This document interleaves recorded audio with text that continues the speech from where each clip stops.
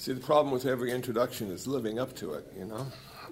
Well, like there we go. Simon's story. There we go. So, as I approached my talk today, I realized this would be a difficult talk to keep simple, because there's nothing about Whitehead that seems to be simple. He created vocabulary. He also used current vocabulary, and it seemed to stretch the meanings a bit to include his model. And for me, being a Buddhist and having not heard of process reality or process theology in any specific way, it was an interesting investigation. And also to see the similarities and differences that Buddhism offers. So I think one of the main differences to start out with is the problem of God. Now, people who understand Buddhism consider it to be a non-theistic religion. The Buddha believed in the gods of India, and that didn't end when he became enlightened or achieved nirvana. The gods were still important, but to me, the one thing he realized the gods couldn't do was end human suffering. So he took it upon himself, a human being, to see where suffering came from and to see if there was an answer to the suffering. So now we're faced with this dilemma in 2015 when in America a lot of people believe in God. In the Pledge of Allegiance, it was added in the 1950s as to define ourselves differently from communism. And we also find it on our money. So God is everywhere in America, and now the Christians say to Buddhists, well, what do you guys believe? And I think a lot of Buddhists I've met believe in God, but don't use that model to end their suffering. And there are a few Buddhists who don't believe in God. And that has nothing to do with Buddhism. That seems to be more a personal interpretation. And then a lot of Buddhists just don't care one way or the other. And I think that it probably includes most Buddhists. So when Whitehead put God into his model, the feeling I had about that was that he was feeling guilty because God wasn't included yet. So God became part of the process. And if everything's in process, and if God is part of the process, it sort of makes sense. But my vision of God is the old guy with the big beard and the throne who wasn't very happy with how I acted as a kid. So the process is a little bit easier to understand. Now we have something in Buddhism called the Heart Sutra. And the Heart Sutra is an amazing document because it really captures non-dual awareness. And it's an old document, and in every Mahayana monastery, temple, center, around the world, it is chanted every day. That's how important it is. So what I'd like to do is take it apart just a little bit and give you an idea of how Buddhism came to sort of a non-dual awareness and was able to talk about it in a negative rather than a positive, what it wasn't rather than what it is. And that's an Indian philosophical technique as well, never quite saying what it is, but always saying what it isn't. So the Buddha was asked, what is nirvana? And then he would say, well, what do you think it is? And he would say, not that, not this. And ultimately, at the end of the conversation, the person describing nirvana gave up. I've given you everything I can think of. And the Buddha would say, the one thing you didn't think of is what it is. And so he was clever. And of course, that's the whole idea, I think, about non-dual awareness. We can't speak in a relative manner about something that's ultimate. We can point at it, and those words are pointing at it, but those words are not defining it. So it's a short... Has everybody heard the Heart Sutra before? Heart Sutra? I don't think I have. Okay, good. I may have I may recognize it once I hear it. Okay. Have you heard it before? Same as her. Same as her? Okay. Well, this is our version. Now, our version meaning the center where I live. This is the version we use. And each center will have perhaps a few words that are different. And that's okay, because the Buddha was a human, not godlike, so it has been edited and revised over the centuries. So it's called the Mahaprajna Paramita Heart Sutra, the Great Wisdom Sutra. And the heart of the matter. What's this all about? And to set it up, let me do it this way. In Theravada Buddhism, early Buddhism, the orthodox approach to nirvana, the idea was to achieve nirvana. The idea was to be an arahant. An arahant is someone who has a teacher, listens to the teaching, does the practice, and realizes their nirvana. Now, what separates the Buddha from an arahant is the Buddha did not have a teacher. According to early Buddhism, Theravada, there were 27 Buddhas before him. He was the 28th Buddha on earth. The teachings of those previous Buddhas had been lost to the world. He rediscovered them. And through his own effort, compassion, and wisdom, realized his perfection in nirvana. Then, for 45 years, he taught what he did. It was an empirical view of the world. This is what I have come to know is true. This is what I did to achieve my freedom, my release from suffering. And he never told us we needed to do it, or we should do it, or we could do it. He said, this is what I did. So he gave us permission to walk away at any time, which is something I found very attractive. In Mahayana Buddhism, first century, the Reform movement, these are the Protestants of Buddhism now. And they said, no, it's just going out and achieving nirvana to end your suffering is a very selfish way to live in the world, to look at it. All the other sentient beings are suffering. You need to postpone your release from suffering, your freedom, until they have been saved. It's called the Bodhisattva ideal. It's a pretty amazing concept. And so what they did is they said, we do not want to be arahants. We are not going to do what the Buddha said to do. We are going to do what the Buddha did. We are all going to become Buddhas. Now, for me, when I first came upon this, I thought, how can that be the case? There's only one Buddha at a time on earth. And if all these people are waiting to become Buddhas themselves, they're going to have a very long wait. But then it comes up in the sutras that they have dust motes. A dust mote is a whole universe. That little flickering thing that falls through the sunlight is a universe. And they need a Buddha too. So we need a whole lot of Buddhas to line up and be part of all these different universes. So rather than being an arahant, rather than being someone who achieves nirvana, they want to be a bodhisattva, someone who achieves enlightenment.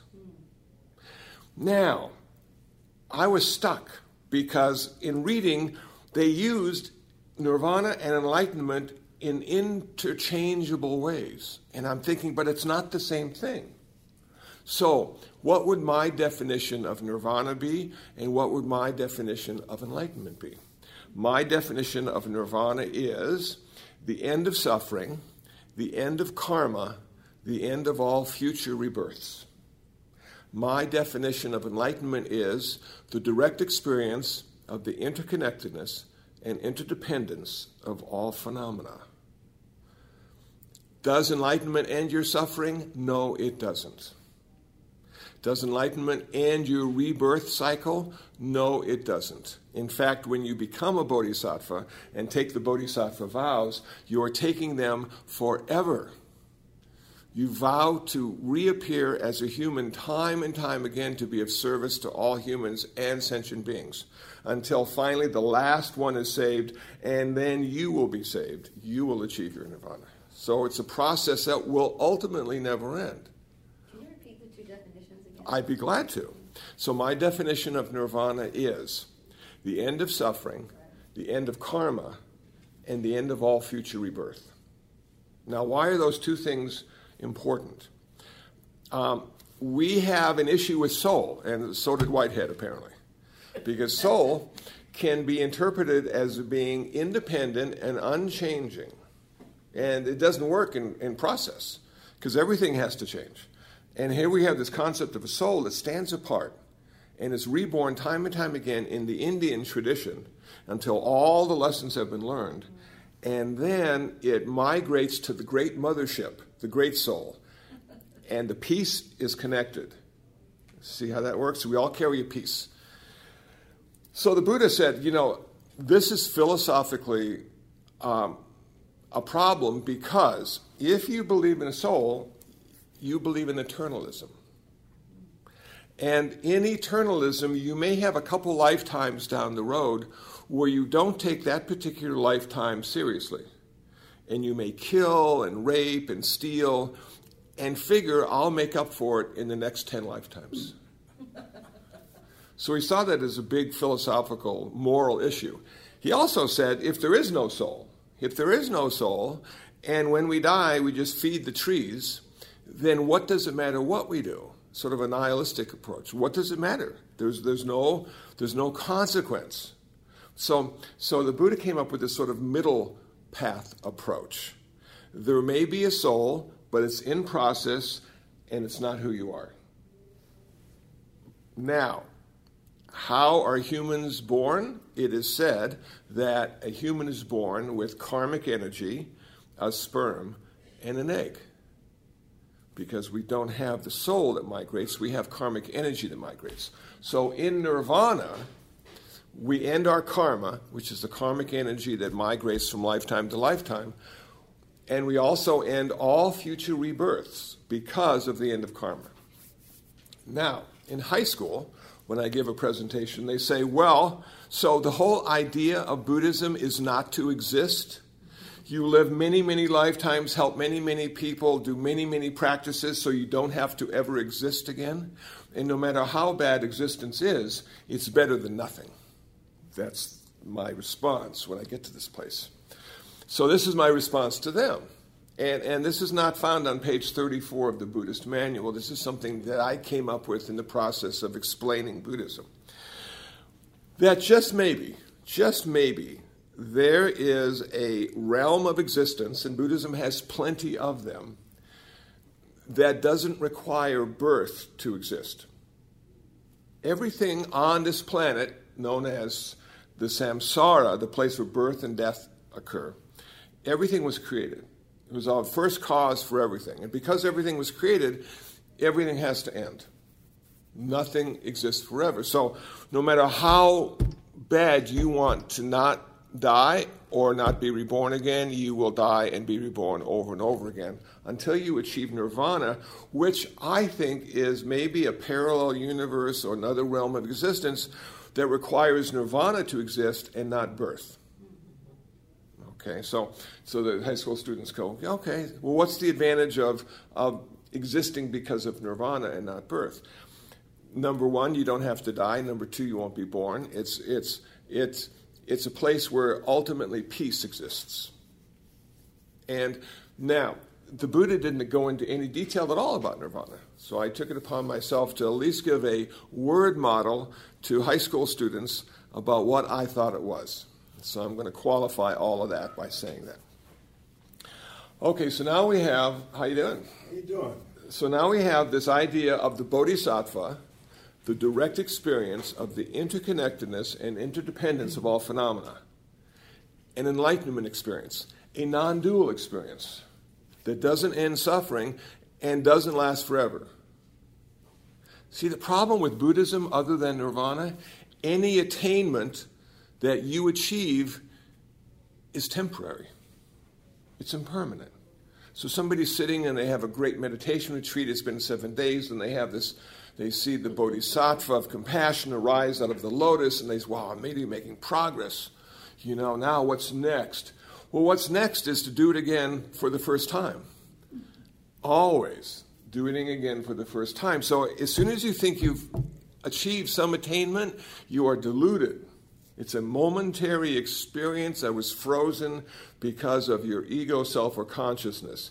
And you added past and future to it, and now it's real and solid. But there's nothing real and solid in the Enlightenment experience. There's only process and the interconnection and interdependence of all phenomena that can be an intuitive experience, but not an intellectual experience. So now we come to the Heart Sutra, and the Heart Sutra says, okay, we're going to give you an intellectual model for that intuitive experience of the interconnection and interdependence of all phenomena, that non-dual experience. So that's the Heart Sutra. So here we go.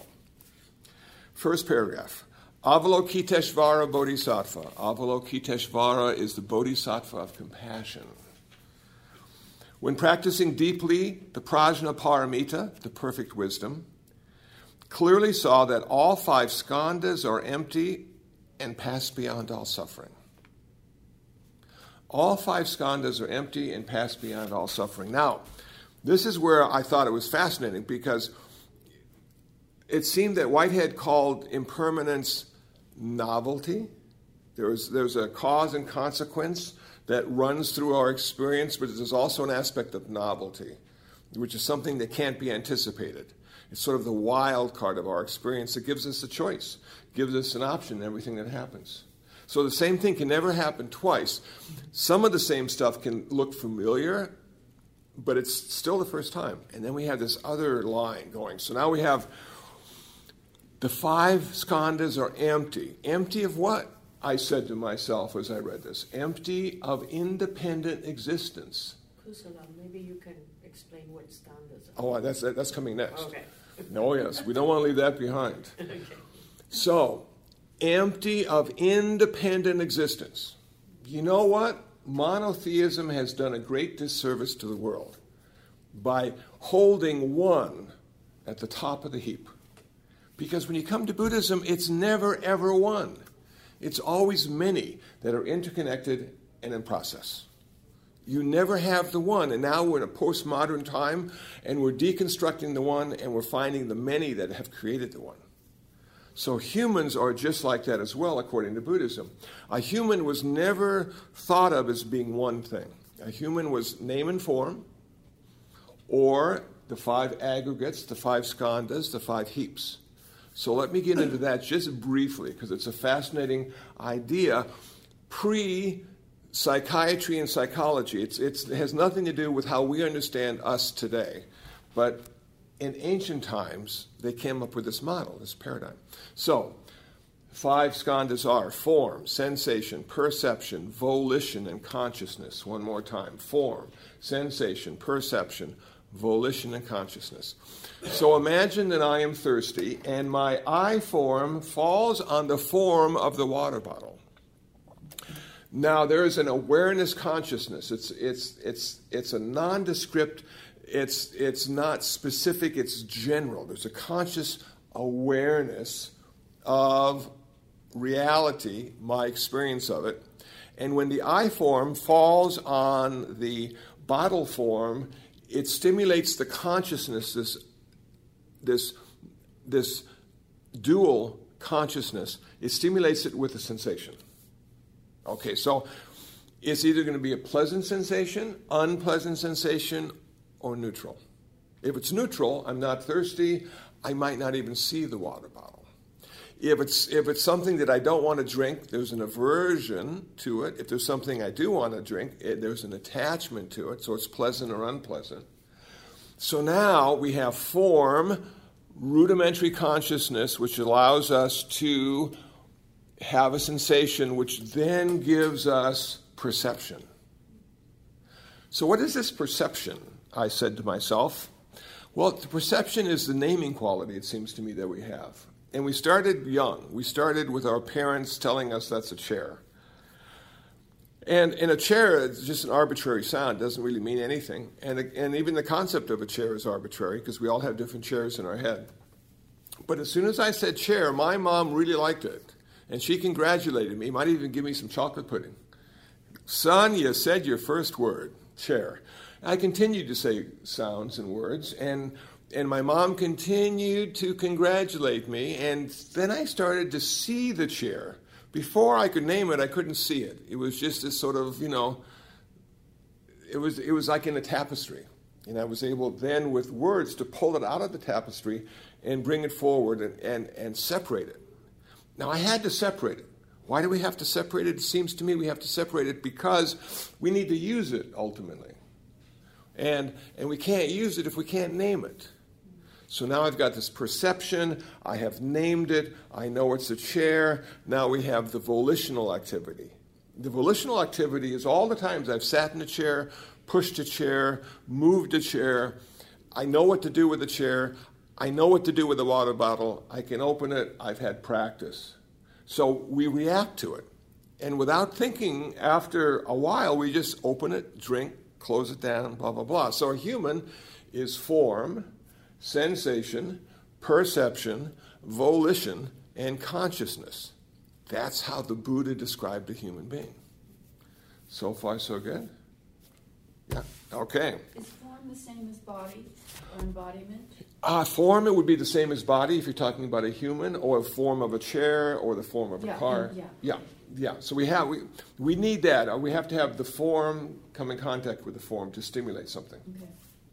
Okay. Shariputra, form does not differ from emptiness. Emptiness does not differ from form. Then form is emptiness. Then emptiness is form. Sensation, perception, volition, and consciousness are also like this. This is an amazing paragraph because what we're saying is form is emptiness and emptiness is form. So how can we understand that? How did I understand that? Well, I thought of form and I thought of emptiness, and empty of independent existence. So the illusion of independent existence is what form is, and the reality of emptiness, which is a non-dual reality, is what happens before form occurs. We have all these different pieces that exist and relate to each other in a very special way. But until the mind comes in contact with them and solidifies them and creates a word or a model or a definition, it's simply potential. So emptiness has the potential of form. Form has the potential of emptiness, which might be an easier way to understand that. So far, so good? This is a tough one. So if you don't get it right away, you were just like me. Now we come to Shariputra. All dharmas are marked with emptiness, not born and not dying, not stained and not pure, not gaining and not losing. Okay, the Mahayana, the Reform movement, have now gone into full stride. Because in early Buddhism, what they said is all reality is based on dharmas. These are building blocks or units, much like the atomic theory. Everything is created by atoms, and then we see the final product. Well, the early Buddhists said everything is created by dharmas.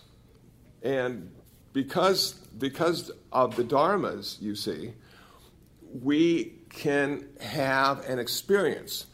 They were asked, how long do the dharmas exist? They said the dharmas exist for one moment. How long is a moment? It has no duration. You can have 1,000 moments in a minute, or you can have 10 moments in a minute. So we have this building block dharma theory that exists momentarily.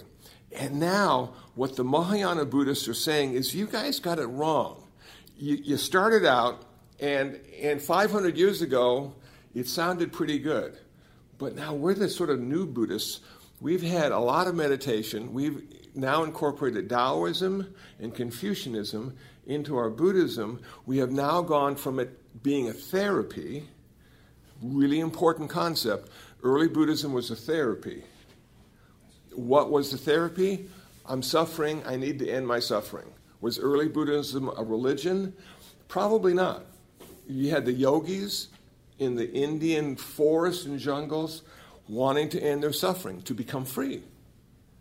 So it wasn't necessarily a religious practice, it was a therapeutic practice. But now in the 5th century, the Mahayana said, no. In order for Buddhism to survive with Taoism and Confucianism, we got to have a religion here. So we're going to change the whole thing. We're going to have bodhisattvas instead of arhants. We're going to have service to others instead of service to self. We're not going to be little. We're going to be big. We're going to be the great vehicle, not the little vehicle.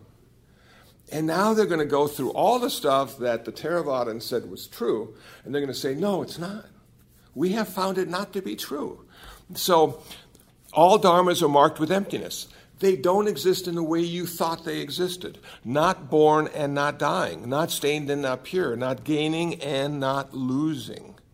Therefore, within emptiness, there can't be any form. No sensation, perception, volition, or consciousness. No eye, ear, nose, tongue, body, or mind. No form, sound, smell, taste, touch, or dharmas. No realm of sight till we come to no realm of consciousness. So when I first read this, I was getting angry because my teacher was Theravada. He had explained this to me from the Abhidharma. I took it to be true, and in a relative context, it is true. In a relative context, it is true. Just like process and reality. In a relative context, it is true. But the Mahayana said, no. We're talking about non-dual. We're talking about transcendent. We're talking about beyond intellectual model. If you're going to talk about anything, we're talking about an intuitive connection. And the connection has always been there. You have never been separate. So the connection is there, your intuition is there, and now in order to think and talk and speak about it, you have to solidify it, you have to intellectualize it, you have to be able to express it in a way other humans can understand, and it won't be through intuition, it'll be through intellect. And what is the it? Huh? What is the it What is the... that you used in the last sentence? That they have to understand. What is it? It is not there, and it will be intellectualized. Right. What Oh, is okay. it? What is it that they need to... Yeah. Everything. We live in a relative world. Our job is to understand. You know, that Malaysian airliner went down? People spent millions of dollars to understand why it went down and where. Have we found it yet? Is there any reason why it went down? We don't know. We are going crazy. Intellectually. Intuitively, it was never here and it was never gone.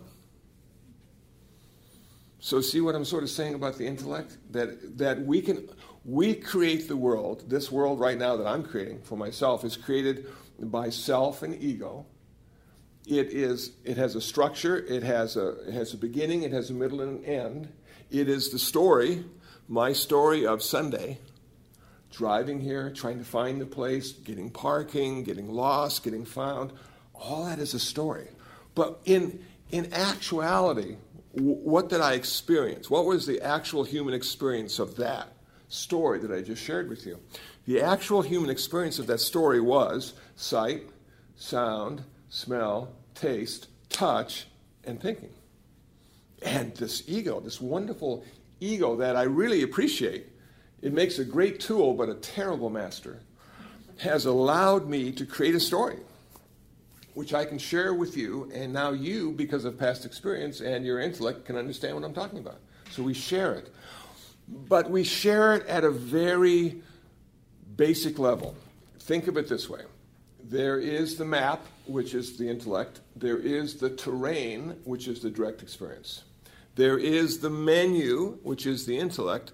There is the actual eating of the meal, which is the intuitive. So when somebody says, that really tasted good, we go, wow, well, what did it taste like? Well, it tasted like broccoli. Well, what is broccoli? You know, and then you sort of break it all down, and it's just an experience, which is what it seemed to me Whitehead kept going after. You know, we have this experience. This is the real. And then everything else we just sort of make up so we can have a community and relate to each other. So in this paragraph, what the Mahayana people and monks and nuns and followers are doing is they're saying those Theravadins, they missed the boat. They had an early form of this non-dual experience. They called it anatta. Anatta means not self. Okay. But they never went into emptiness, which is where the Mahayana went. They said not only is self empty, not only that, but everything is empty. So they took it to the next level. And again, it's like the Protestants and the Catholics. There's always like these little zingers that the Protestants are giving the Catholics and stuff. And I'm reading this, I'm thinking, this whole thing is a zinger. They were just really, getting down on these Theravadins. Now we come to the Bodhisattva. Because the Bodhisattva follows the perfect wisdom, prajnaparamita, the mind has no hindrance. Having no hindrance, there is no fear. And far from all fantasy, there is dwelling in nirvana. Because all the Buddhas of the 3 times follow the perfect wisdom, they gain complete and perfect enlightenment. Notice how we've got enlightenment and nirvana in the same paragraph? Therefore, know that the prajnaparamita is the great holy mantram, the great bright mantram, the wisdom mantram, the unequaled mantram, which can destroy all suffering, truly real and not false. So he gave the prajnaparamita mantram, which goes, Gaten, gaten, param, gate, parasam, gate, bodhisvaha. And you say that 3 times, and magic occurs. It usually isn't translated, but it's never good enough for the Westerners not to leave it untranslated. So it's been translated as gone, gone, gone beyond to the other shore. Now, what does that mean? You see, these are all questions I had. What the heck are these people talking about? Not only is this a really difficult thing to understand intellectually, but having recited it now for over 20 years, it's starting to make a little sense. And what they're talking about, gone, gone, gone beyond to the other shore. They were not talking about this form, this body. This body goes no place. This body lives, exists, dies. But our consciousness, our experience, travels to the other shore. The shore of peace and tranquility, which ultimately may be non-dualistic, but I'm not sure how a person who has a non-dualistic experience is going to live in the world, because it's a really complicated world. And you think about Ronald Reagan. There was a PBS thing about him last night. Alzheimer's. He became non-dual, and he needed constant care and couldn't figure out who he used to be or who he was going to be.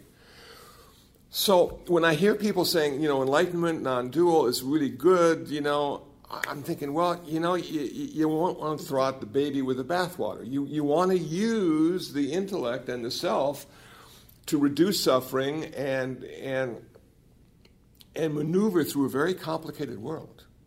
You can't do it in a non-dual way, as far as I can tell. And when I read what the Buddha said in the early Buddhist tradition, he seemed to be very connected to what was going on. He wasn't like, in bliss land. He seemed to be right there, and this guy's suffering, this guy's not suffering. This is what I did for my suffering. Why don't you try it? Da, da, da, da, da, da. Seems to be very connected. And even when he died, he didn't, seem out in La La Land. He said, does anybody else have a question? I'm dying now, and I've achieved nirvana. I am not coming back. I have finally ended my lifetimes of suffering, first as a human, then as a bodhisattva. And we have to say, in reading the early Buddhist tradition of Theravada, that he probably lived as a bodhisattva 550 lifetimes before he was born as Siddhartha, according to the Jataka tales. And before that, how many lifetimes? And in each lifetime, he died. How many tears were shed? Could probably fill the oceans of the planet with all the tears that are shed over a period of thousands, if not infinite lifetimes, of having to say goodbye to our friends and family and relatives and pets. Wow. So here he is. He's finally ended all that suffering. Anybody else have a question? Anybody want to know something before I go? Okay, be a lamp unto yourself. And off he went. And then what did the Mahayana do? They resurrected him. We don't want to let good people go. So they said, no, that was just one of the bodies. The Buddha has 3 bodies, Trikaya. So he's still with us in some form or other. We don't want to lose. One of the things I liked about the Buddha dying is I'm going to die. So I could relate to that. And I'm not going to be resurrected. Nobody's going to care if I come back. But they cared about the Buddha. So I'm reading this now, and I'm thinking, okay, we have the issue with the soul. Whitehead said the same thing. We have the issue with the self is composed of stability and continuity. And where does everything come from? That has fascinated me for 2 decades. Where does everything come from? If the God of Christianity is not the God of Buddhism, because we don't have one, then where does this stuff come from? And it seems to me that it comes from impermanence. That everything comes out of impermanence. That long, long ago, according to some scientific experts, we had this Big Bang Theory, which started it. And now they say if you get a really powerful telescope, you can look back 10 light years, 20 light years, 100 light years, blah, blah, blah, almost to when it started. So it's just this giant expansion. Everything's continuing to expand and change, and nothing lasts for even a moment, which gives the possibility of everything to exist. And people are bummed out about dying, but there's a story about India where nobody died. Everybody then got more crowded, just like the 405 freeway, And finally, this God steps forward and says, I'm the God of death. I'll take some of these people out to give you a little room to work with. So then we had birth and death. So this impermanence thing, nothing really lives in any eventful way. Always in a constant state of process. Always in a constant state of becoming something else. Now, I have been given the honor of doing a keynote speech at a commencement ceremony on Thursday. And who would have thought me? I'm going to give a commencement ceremony. Well, it's to 8th graders. They're going to high school. Even better. Even better. So I'm going to talk about all the possibilities you're going to have in going to high school, because everything is going to be different. You're going to have different friends, you're going to have different courses, different goals to meet, and you're going to grow and turn into something really special because of it. The only time we don't turn into anything different is when we're dead, but even then we turn into something different. I've got cats in the backyard. They went into sort of bodies and form. And then sometimes you have to move them because you need that space in the backyard, and you dig them up and there's like bones, And then if you leave them long enough, those even sort of go away, and then it's like, you go, wow. So in life and death, we're in a constant state of becoming something else. If we have any attainment at all in our Buddhist practice, it too will change. Don't get attached, and don't stop trying. Because it's this place. Now, to share a story, 1985, been meditating, not a monk. Stuff started to happen. Meditation practice was working pretty good. And I started to say, I don't want to do this anymore. This is really weird stuff that's going on. And, I was listening to Ram Dass. He's talking about LSD. I'm meditating, having some of the same experiences. I'm like, yeah, I'm just going to stop. And then my teacher said, you can't ever stop. You can't ever stop. And you can't ever go back. You always got to go forward. There's no place to stand. It's a river, this whole thing, and we're part of that river. And so if you freak out, you just got to put that next foot in front of the last one and just walk forward, because that's the only direction life goes. Nobody can stop. Nobody can go back. Whoa. I'm thinking, this is really scary to be a human being, because there's no place to ever just relax and reach that plateau. I have finally become something. Well, yeah, for that one moment which doesn't exist in time, you finally became something, and now you got to become something else. Oh, yeah. Okay. Why were you going to stop? Because it was not what I expected. But isn't that what life is all about? Is life ever what we expect it to be? It might seem familiar or similar to something we anticipated would happen, but it's always so different. And do I have the flexibility and knowledge to deal with these new circumstances that are arising? Or will they just take me away and make me into nothing? So all these were like fears and anxieties of impermanence and change. Better get out while you've got a chance. Yeah, and there's no place to get out to. And there he is. Yeah, there's no place to go. Yeah. So I started to dress funny. I cut my hair. It just sort of carried me along in a certain direction. This is your calling. No, it wasn't my calling. I don't have a calling. This is what happens when you practice too much. You don't change your religion, it changes you. One day you look in the mirror and you go, damn, what happened? So it can be surprising.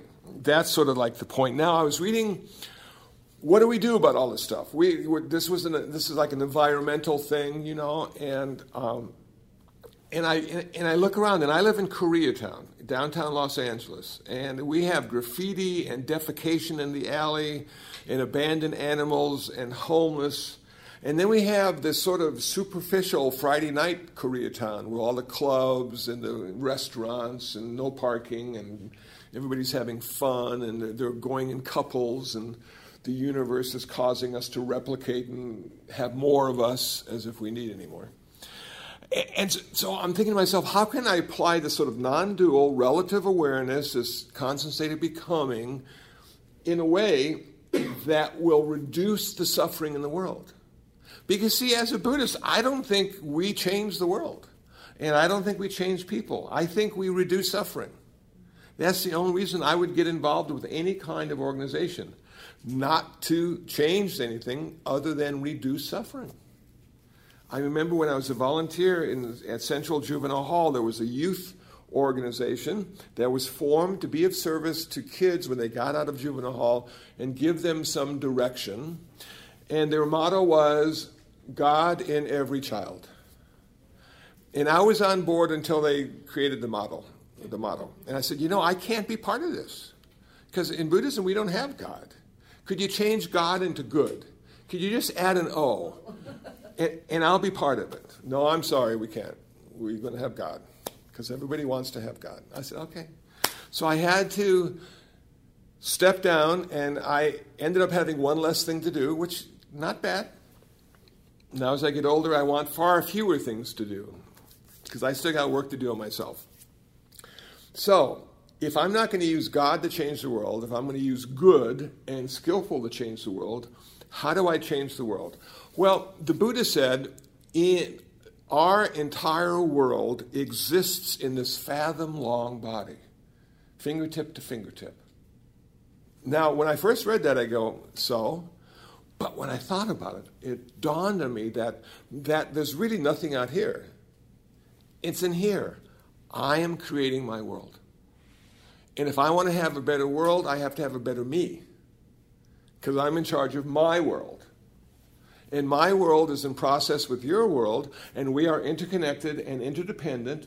We are causing each other to arise out of emptiness, exist for a moment, which doesn't exist in time at all, and fall away into the next person you're going to become in that next moment. So they have something called the 5 mindfulness practices, which I call the 5 precepts. It's the foundation of all Buddhist meditation. It's the foundation of every Buddhist practice. And when you become an official Buddhist, you take the 3 refuges and the 5 precepts. So, first precept, not to take life. My world will be a better place if I do not kill things. And I love people that fish. I hope there's no fisher people in here, men or women. And if you are, it's okay because a lot of people do. But I get a kick out of the advertisements for fishing. There's no better way to relax than go out to the side of a river and kill some fish. Yeah, let's kill them. And then you get like 10 dead fish, and you go, wow, this has been a great day. Well, you know what? You start to meditate, and you start to relate to the first precept of not taking life, and you start to see that all life is interconnected, and all life is valuable, and all life is a part of you. You're not separate from it. You are not the stewards of the earth, according to Buddhism. You are the earth, according to Buddhism. And every time you kill a fish, there's a part of you that's being killed. So now the Buddha says, well, I had a wonderful epiphany. I'm not going to kill any fish. I'm just going to be a vegetarian. But now the broccoli and asparagus are alive as well, and they scream when you pull it out of the ground. You just can't hear them. So what am I supposed to do as a Buddhist who has come into this ideal of not killing? Well, you are forced into killing. You are forced into killing because their life sustains your life. And if you're skillful in how you interpret that, you could say, I don't want to kill the highest life form to survive. I'm going to kill the lowest life form to survive. Now, personally, I never thought Christians would be real good at that, but I just got back from Gethsemane Monastery in Kentucky, where Thomas Merton lived. They have been vegetarian at that monastery now for over a decade. It's an amazing thing. And none of them are thin. It doesn't mean you're going to be rail-like in your appearance. You might be healthier, and they don't have water bottles. I was talking about it earlier. You know what do you do in Gethsemane if you want water? You have to get a glass and fill it and drink from it. And then you have to clean the glass so it can be used again. What a concept that is. I have metal so I can clean it, but wow. So here we are. How can we have a first precept and not be able to care for it, or not be able to hold it, as they say, hold it? Well, it's going to keep you humble. Humility is part of the Buddhist path. And for all presenters, humility does not make an interesting presentation. So, how does one stay tuned to the self, but realize it's just something that you use to share a story, to make a point, to maybe change behavior? How do you do that? Well, in not killing, I came to understand that all these little creatures that I am slowly not killing, even down to cockroaches. Ants is sort of hard, because you get 1,000 ants on your sink, and it's really hard not to kill a couple of them. What do I do when I kill a couple ants? I wish them a good rebirth. Don't come back as an ant, I tell them. Come back as something else. And then I kill them. But cockroaches, I can move the cockroaches and put them outside. Spiders, I like spiders because spiders kill mosquitoes. So I have a couple spiders in my room that I encourage to stay there. They have become my friends. Mice. I really like mice, but we have 8 cats in the backyard. And every now and then, that little guy ends up dead in the cat's mouth. And I just am so sad. And I wish them a good rebirth. And I go look at the cat, and I realize it is the cat's nature to kill the mice.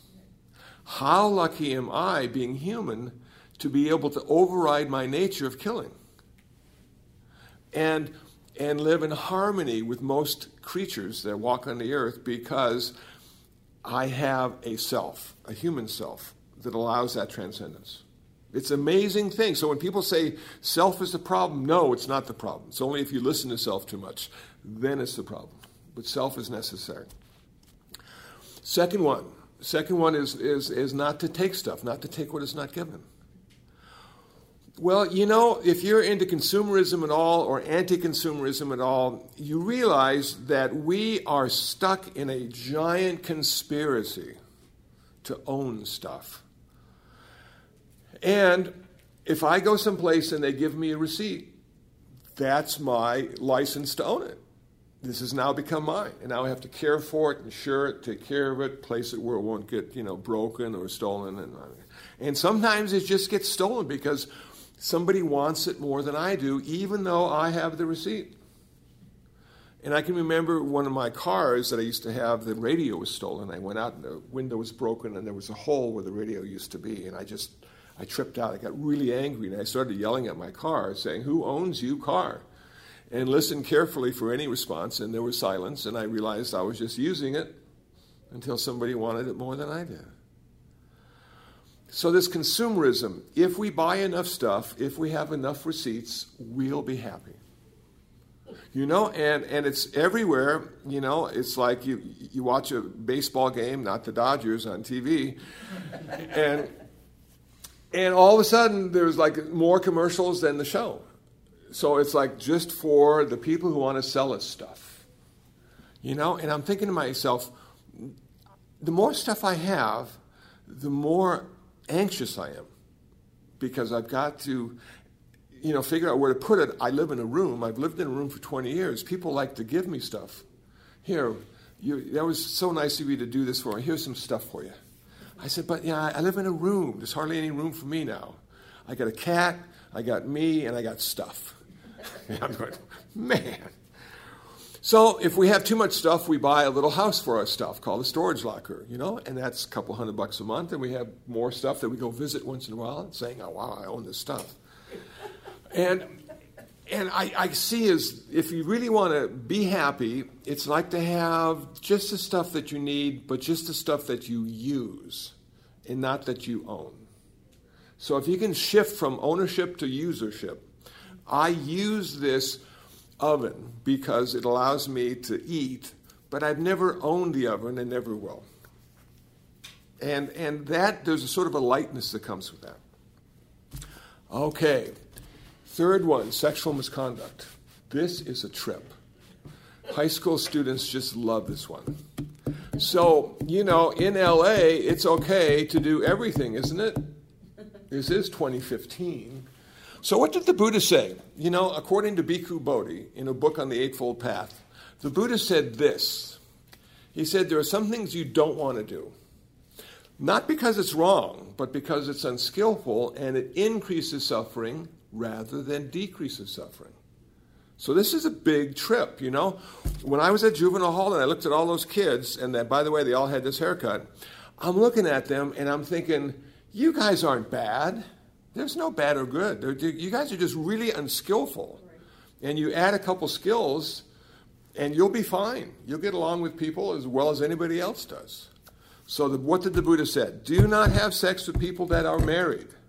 Number one. Do not have sex with people who are engaged. Number two. Do not have sex with children. Number three. Why those three? The Buddha, before he was the Buddha, was Siddhartha. He was a husband and he was a father. He knew the importance of family as building blocks for any community. And we needed to honor that and not overstep. Okay? Then he said, do not have sex with people against their will. And those are the four things, pretty much, that the Buddha said about having sex. Now, let me tell you what the monks think about that, and the nuns. Okay, the monks aren't supposed to have sex at all. No sex, And so it's been 20 years, so far so good. And number one, why would that be the case? Why would it be wrong for a monk or a nun to have sex? Well, it really affects the way you do your job. Okay, we're supposed to have enough freedom to be able to travel, to be able to speak, to be invited, to have an impartial view of things, looking at the trees and not the forest, all those kind of things, okay? And if you find yourself in an intimate relationship, sooner or later, those little rascals will appear, children, and now you've got mortgage and car payments and college tuition. And if you're unlucky enough not to have it carry out to its end, you've got alimony and child support. And you'll be working really hard just to keep that little family unit going. So as a single celibate monk, that doesn't even enter into the picture.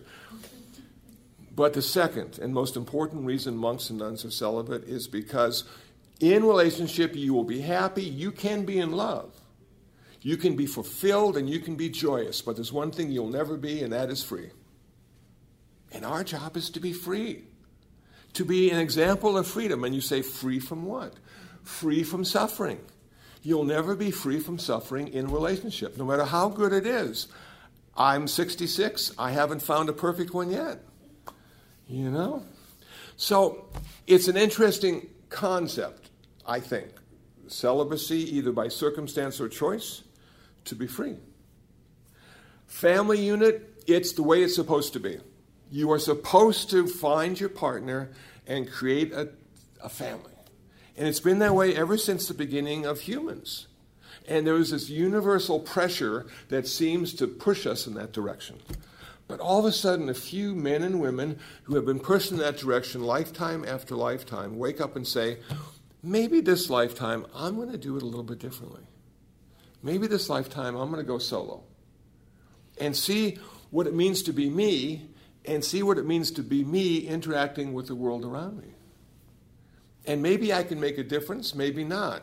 But if I have more time to work on myself, something might change within me. And if the entire world exists in this fathom-long body, according to Buddhism, every time I change, the world changes, and all those in the world change because we are connected.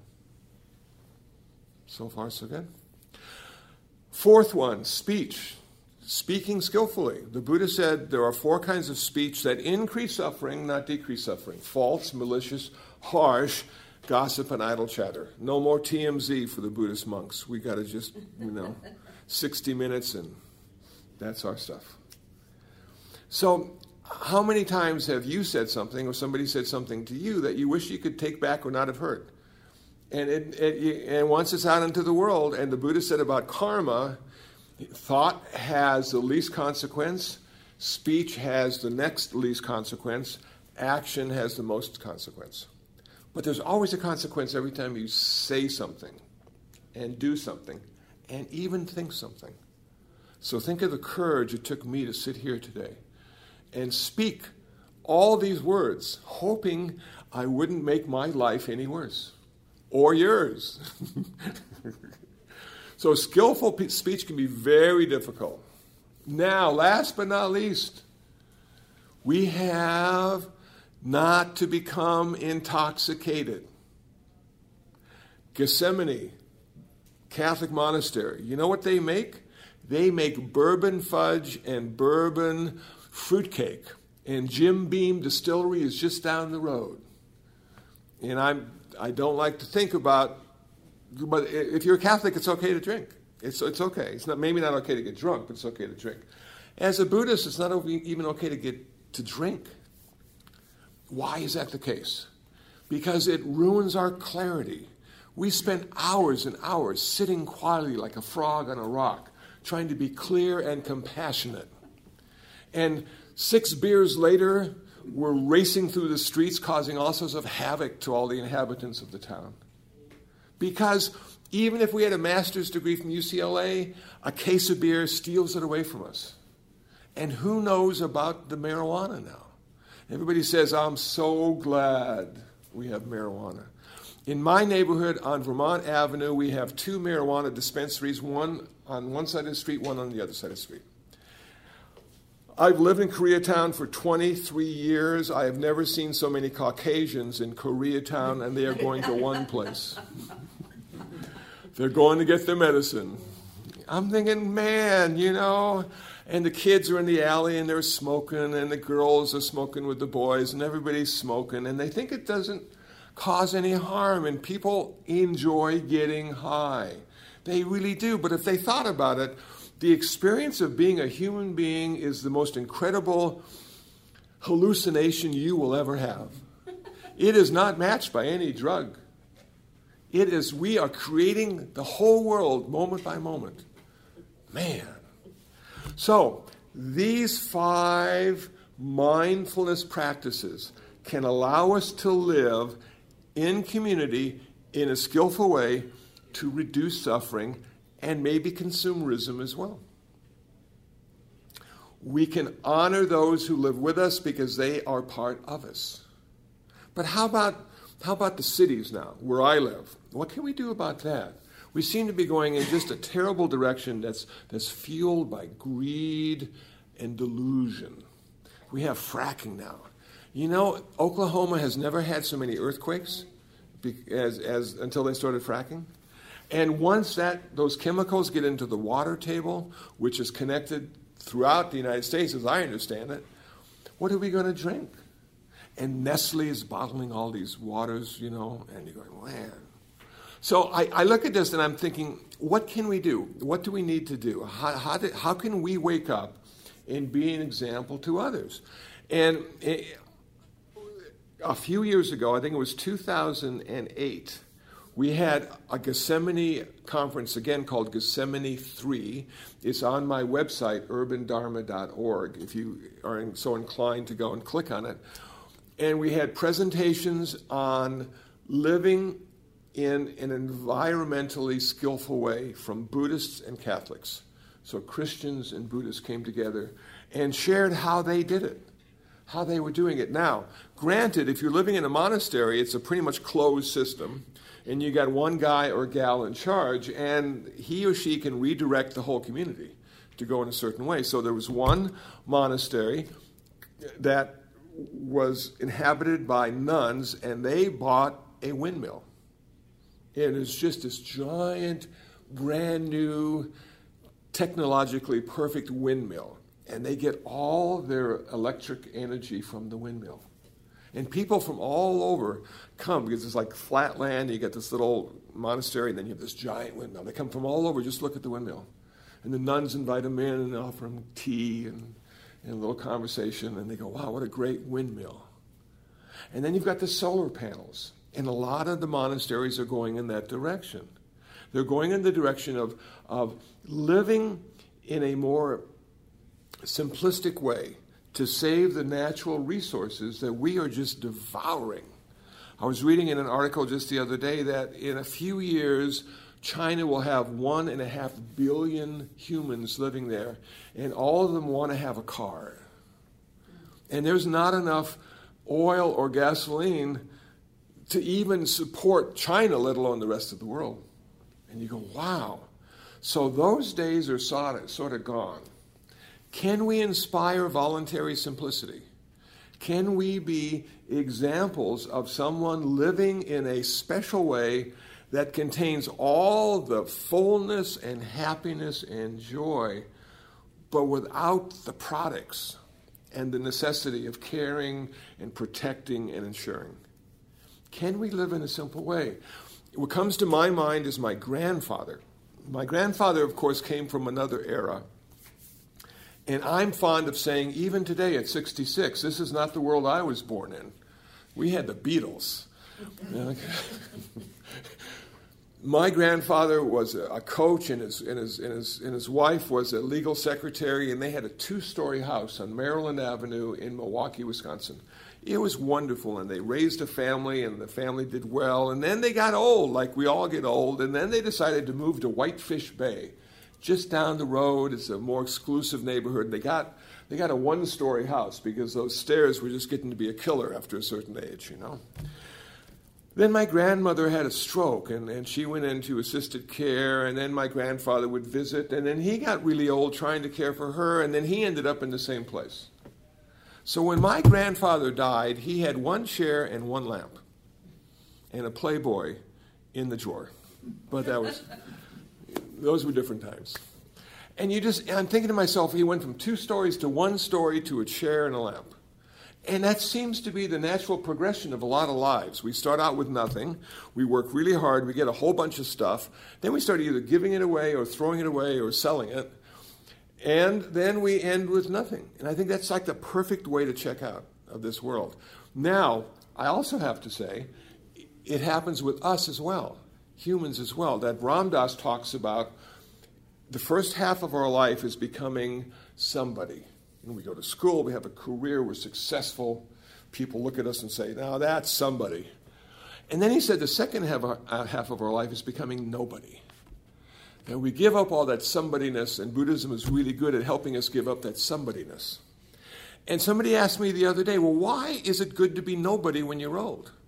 And I said, because nobody dies well. And they went, yeah.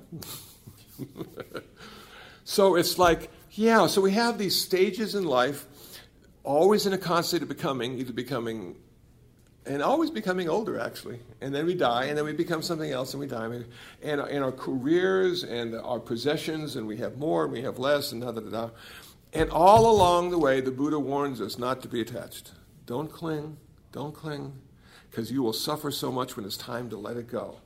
And I think about my grandfather with the lamp and the chair. He probably had no problem at all letting go of that lamp and chair after all the other stuff he had let go of.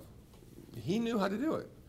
And so as I live in my room with the cat and stuff, I am starting to let go of stuff and give stuff away and make my stuff available to other people so they can use it and appreciate it in the way I did, because I'm moving on now to different stuff, to less stuff, and stuff that has more meaning, and stuff that stimulates me intellectually as well as through my heart. And I've got to read this to you here.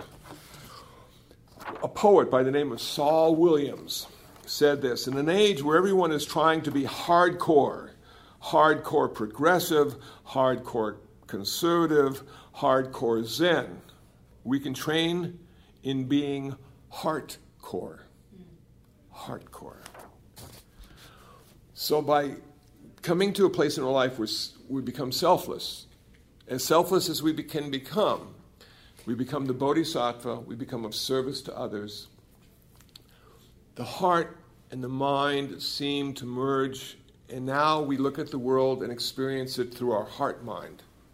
Not just our intuition, not just our intellect, but a combination. And rather than reacting in a habitual way, now we are responding with wisdom and compassion. Good. Thank you so very much. Thank you.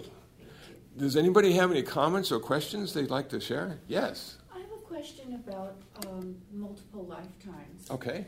And so if you say someone is reborn many times, what is it that continues to make it the same being or the same identity that's reborn? How is it the same?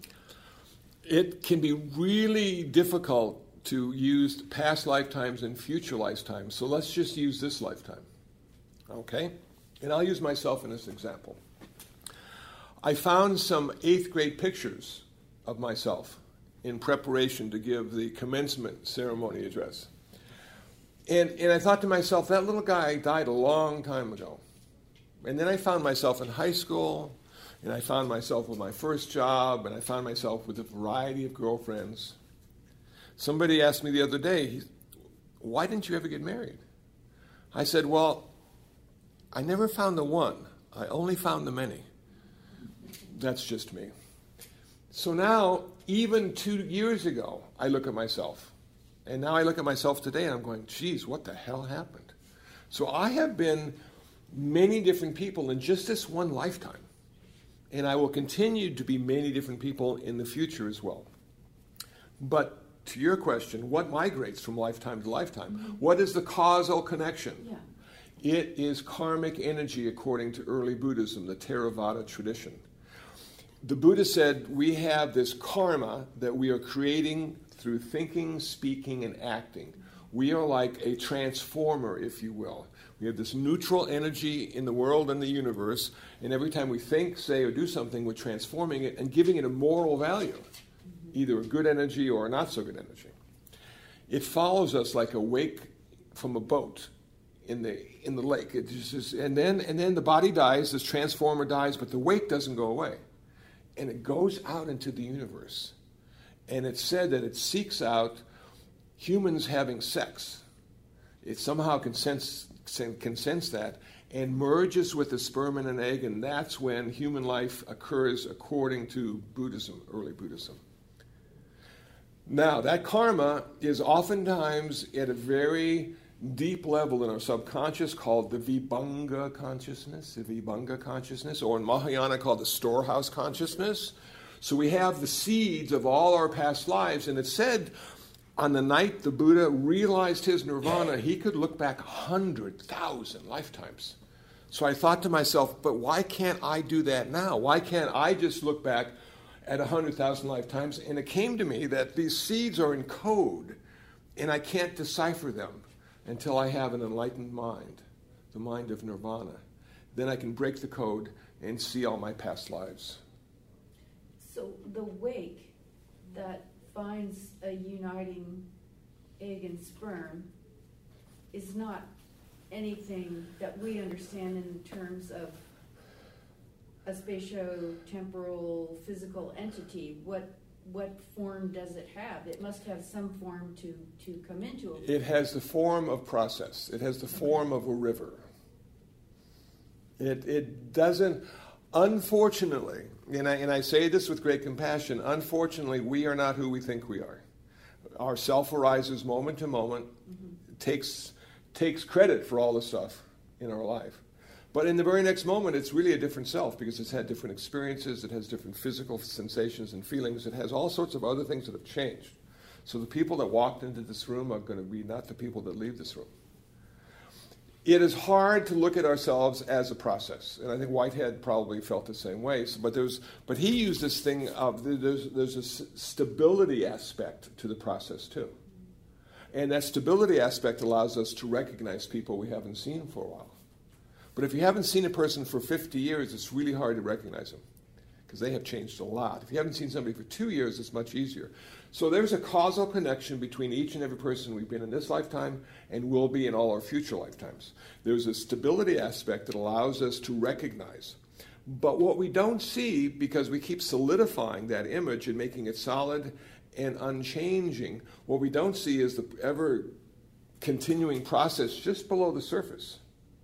You know, and you look, Gary Snyder, a famous beat poet, talking about a trip to the mountains, and he's sitting around the campfire, and he says to his buddy, he says, I wonder how these trees feel about us. We only here 60 or 70 years, and those trees are probably here 300 or 400 years.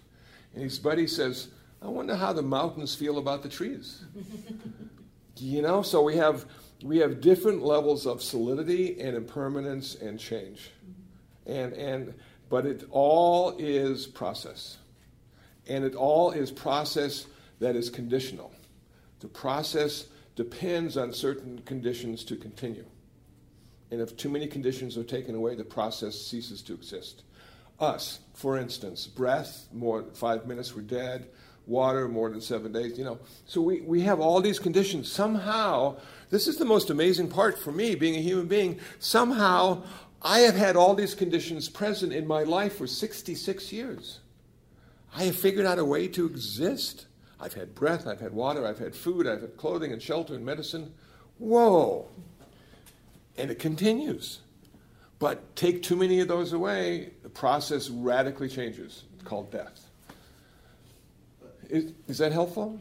Yes, it doesn't fully answer the question, but I know it's not something that can be intellectually conveyed in a 5-minute question and answer period either. Yes, thank you for that. I appreciate that. But if you've started to understand it, that's fantastic.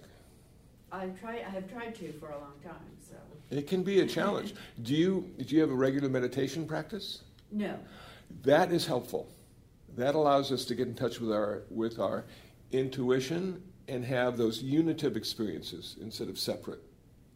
And then in reading the Dharma, the teachings of the Buddha, it seems to put things into their perspective, a proper, understandable perspective. So I would encourage, if you can, it's really hard. It's a hard practice because there's no obvious results. Mm-hmm. Every time you sit down and you wake up, it feels like the same thing, unless you did go to sleep. But for me, I started with great hope that I would just have these miraculous, insights and epiphanies. And now I just sit, and I ring the gong, and I get up and I have a cup of coffee. That's what I do.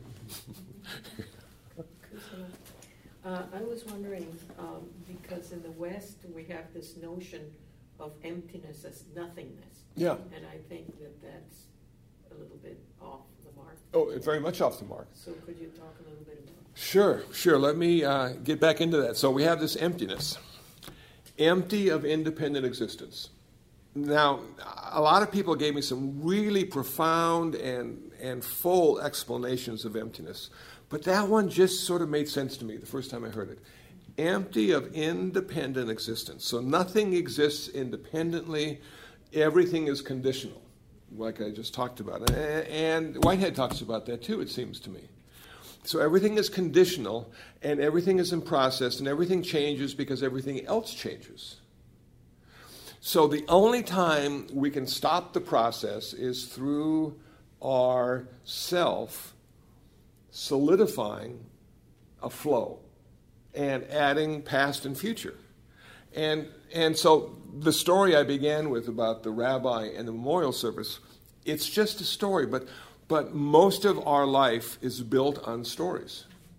And so I have found the value of storytelling, and people have talked about it for a long time, but it took me a while because that's how most people relate to the world and themselves. Now, if you look at the story, you realize you made it up. It has little or nothing to do with what happened. It's a personal interpretation or remembrance. But it is always the map and not the terrain, you know? And so it's like the finger pointing at the moon. It's never the moon. Well, our stories are the finger pointing at an experience we may have had that is similar. But if you break it down, what you find is many, many parts and pieces that are intermingling and changing all the time. So nothing can exist independently and apart from everything else. And when I was reading about how Whitehead added God to his profound theory of everything, he added God as part of the process, not to stand apart and observe and critique. So I thought that was fascinating, because most of the God concepts I've heard, they create something that stands apart and is the creator. And so as the process continues in this Whitehead example, God continues to be created as well. Just fascinating. So Buddhism would say, absolutely not. Everything is in process. Nothing stands apart. Everything is empty of independent existence. Does that make sense? Yes. Empty? It does make a kind of sense. Okay. There is some Whitehead, as I recall. Yeah, no. I'm just really new at Whitehead, so. Continuity of identity over time. Uh-huh. It's always changing, of course, but there's a continuity of identity. And I think he uses the word stability, at least in the book I read, which I think is true. I think there's an aspect of stability, and then he put an aspect of novelty.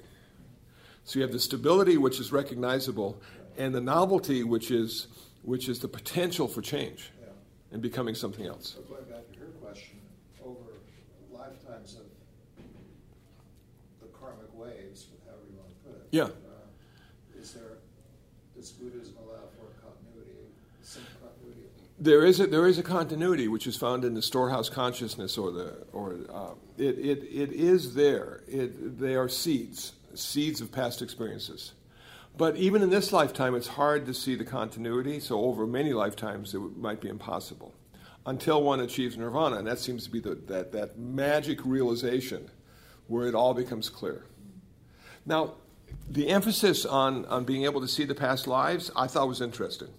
It wasn't because it has any particular value other than teaching. Because not only could he see his 100,000 lifetimes, he could see your 100,000 lifetimes. So now you come up to him and ask him a question, and he looks back and sees all the people you've been, all the choices you've made, all the good and the bad, and he gives you the perfect answer to every question. Because he has that context, all those past lives. Fascinating. So when people say, well, what's the benefit of being able to look at past lives? The people I've talked to who remember their past lives have always been really cool people, princes and princesses and, you know. There's never a plumber. There's never a plumber. Yeah. Where did the plumbers go? Aren't they reborn anymore? You know, I know. So in Buddhism, the advantage is you're the best teacher you could be because you know exactly what your student needs to hear. You know? Kusala, in the Vajrayana tradition, there is almost like this frozen karmic energy in what is called the subtle consciousness, which is what goes on from lifetime to lifetime. Mm-hmm. So it's a slightly similar, different, similar but slightly different. Yeah. So that it posits a more tangible kind of thing. Yeah. So it's an energy form, the way you're describing it? Conscious. So far as consciousness is energy. What I see is that the Vajrayana has incorporated the Theravada and the Mahayana and added their own stuff. Yeah. So what it's taken is the karmic energetic conception of the Vajrayana, what goes from life to, of the Theravada, what goes from lifetime to lifetime, incorporated this whole thing about seeds, and then taken all this and talked about a very subtle consciousness. The best explanation of this is in the last translation of the Tibetan Book of the Dead. The introduction to that is by His Holiness the Dalai Lama, and he talks very specifically about the Vajrayana conception of what is reborn. Okay. For me, I hear a lot of talk about afterlife, what's going to happen after life, and I don't know about you guys, but I have my hands full right now, you know, and you've probably heard this, but the idea of, you know, reincarnation just right now in your own life, like just becoming whatever the hell you ever did in the prior moment. Obviously, your next Bob in the next moment is all those waves that I've been stirring up are still there in the next moment. And I have my hands full just keeping track of, you know, every next reincarnating in this life, rather than, you know, yes, probably the Tibet and some of these hardcore people may be able to push on into deep future. I don't know, but it seems like, well, I'm still down locally. You know, there's a practical aspect to having afterlife. I know it's oftentimes rejected by the Westerners as being foolish or fantasy-like. But there, in early Buddhism, you have 30 heavens and 30 hells. You have so many places you can go, and there's something called the 6 realms of existence that I can share with you. But I have to correct you, it's not reincarnation. In Tibetan Buddhism, it may seem like reincarnation because there's almost like a soul-like theory that migrates. But in Theravada and Mahayana Buddhism, it's called rebirth. And rebirth because it lacks a soul. So we have the first realm of existence, which is perfect, the heaven realm. And the problem for Buddhists with this realm is all realms are temporary. All realms are in process. None of them last forever. So at some point in this perfect heaven, when your karma wears out and you're no longer able to make any karma deposits, you have to leave. And I can't imagine anything worse than having to leave heaven, the perfect heaven. But the Buddha said the earthly realm is the best place for humans to be because we have a shot at nirvana. It's just bad enough to keep us honest and not and we don't get caught up in the good because that's temporary as well. The second heaven realm is, I call the Donald Trump heaven realm, and there's a little desire with this one. And if only you had one more house or one more wife, it would be a perfect heaven, and you never get them. The third existence is the human realm, where we all are. We made it. We have good karma to be here, even though it may not seem like that. The first hell realm, the first hell realm is the animal realm. Now, if you have cats and dogs, you think, well, that's not such a bad life, but most cats and dogs and animals have a terrible life, and not very long, and a lot of them end in just terrible ways. So you don't want to be an animal. When you die, you say, I want to be a cat because my cat had the best life. You don't want to be a cat. You want to be a human. Then you get in, or a fish. into... Or a fish. Yeah, or a fish, and yeah. then you're a koi fish. Yeah, get flushed down the toilets, you know. Man. Then there is the hungry ghost realm. And these are giant creatures like 15 feet tall, and they have this little pinhole for a mouth. And no matter how hard they try to put the food through the mouth, it never satisfies their hunger. It's like a Macy's sale on the weekend. Never satisfied. And then finally the hell realm, the worst hell realm of all, where you sort of look like you do, and you're walking through this forest, and we have all these leaves fall and turn into razor blades and cut you in a million pieces, and you cry out in pain and suffer and die, and you get resurrected again on the spot, so you can die over and over and over again to purify that karma that puts you into the hell realm, and then you get to be reborn out. Now, you might say to yourself after listening to this, well, it's a good story, and it would be nice to know if it was real. And if you look at Theravada Buddhism, they know exactly how high the heavens are and how low the hells are, which I thought was just fascinating. But let's say you're dying. Let's say for some reason, you know, maybe you're just old and you're dying. And I think it's really nice to have a place to go. And so the monk would come in, and the monk would be dressed in his robes, or the nun in her robes, and your eye consciousness, the eye form and eye consciousness would fall on that. And you'd remember all the times you had seen monks and nuns before, and hopefully it was a pleasant experience. And then the monk or nun might chant, and your eardrums would vibrate, and now you'd hear the Dharma, and you remember all the times you've heard the Dharma. And then you might bring some incense, and not being able to light it, you just lay the incense on the pillow next to the person, they could smell it. And then you have a mala, some wooden beads, and the person could feel it. And you'd have all these, sense doors with their own specific consciousness being stimulated by the Dharma. And then you remember all the good things you've done. All the times you've even given a morsel of food to an animal. You've called your mother every Mother's Day. You did all the things that you felt added to your skillfulness and reduced the suffering of your family and friends. And those would just generate through your consciousness. And when you died, they say that your last thought is the first thought of the next lifetime. So you would be reborn in a better place rather than a worse place. And again, you might be just reborn in Palos Verdes rather than Koreatown. That would be a better place. So I like all the afterlife stories. I like all that stuff because I know I'm going to die. And I want to go someplace, and I want to go someplace nice. Is it true? Has my life been true in the way I thought it's been? No. My life has been an illusion. A really good illusion sometimes and not so good other times. So it's just a continuation of mind thinking. But eventually the mind stops thinking. And then we come to this place where there's no time and no place and no person. And there you are. I'll stop there. So I'm a fan of afterlife, and I'm a fan of heavens and hells. I worked as a chaplain here at the nursing home in Pilgrim Place. And we were all actively dying, but the people at the nursing home were more actively dying than we are. And it was very interesting because the majority of the people there were not Buddhists, but they had this incredible interest in what was going to happen to them. And some people wanted to go to heaven, and it was very specific, how they could get there and their own tradition and so forth. But others had a lot of questions about where they were going.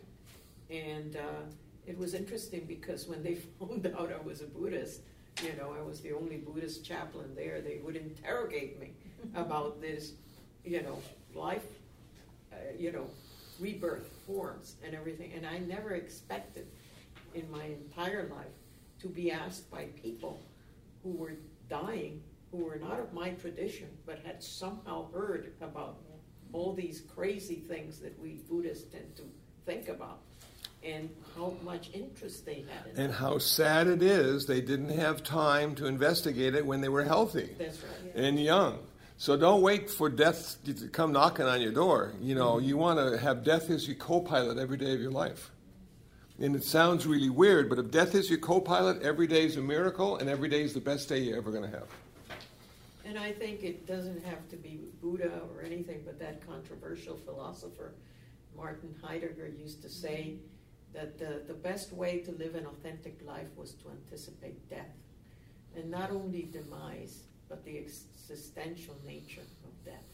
So I think that's very important. Kusala, thank you. Thank very you. Much.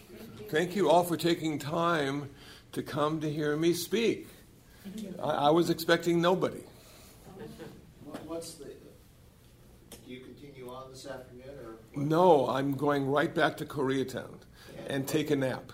At 2 o'clock, we have Charles Tenson Fletcher Roshi, who is a Japanese Zen practitioner. He's the abbot of a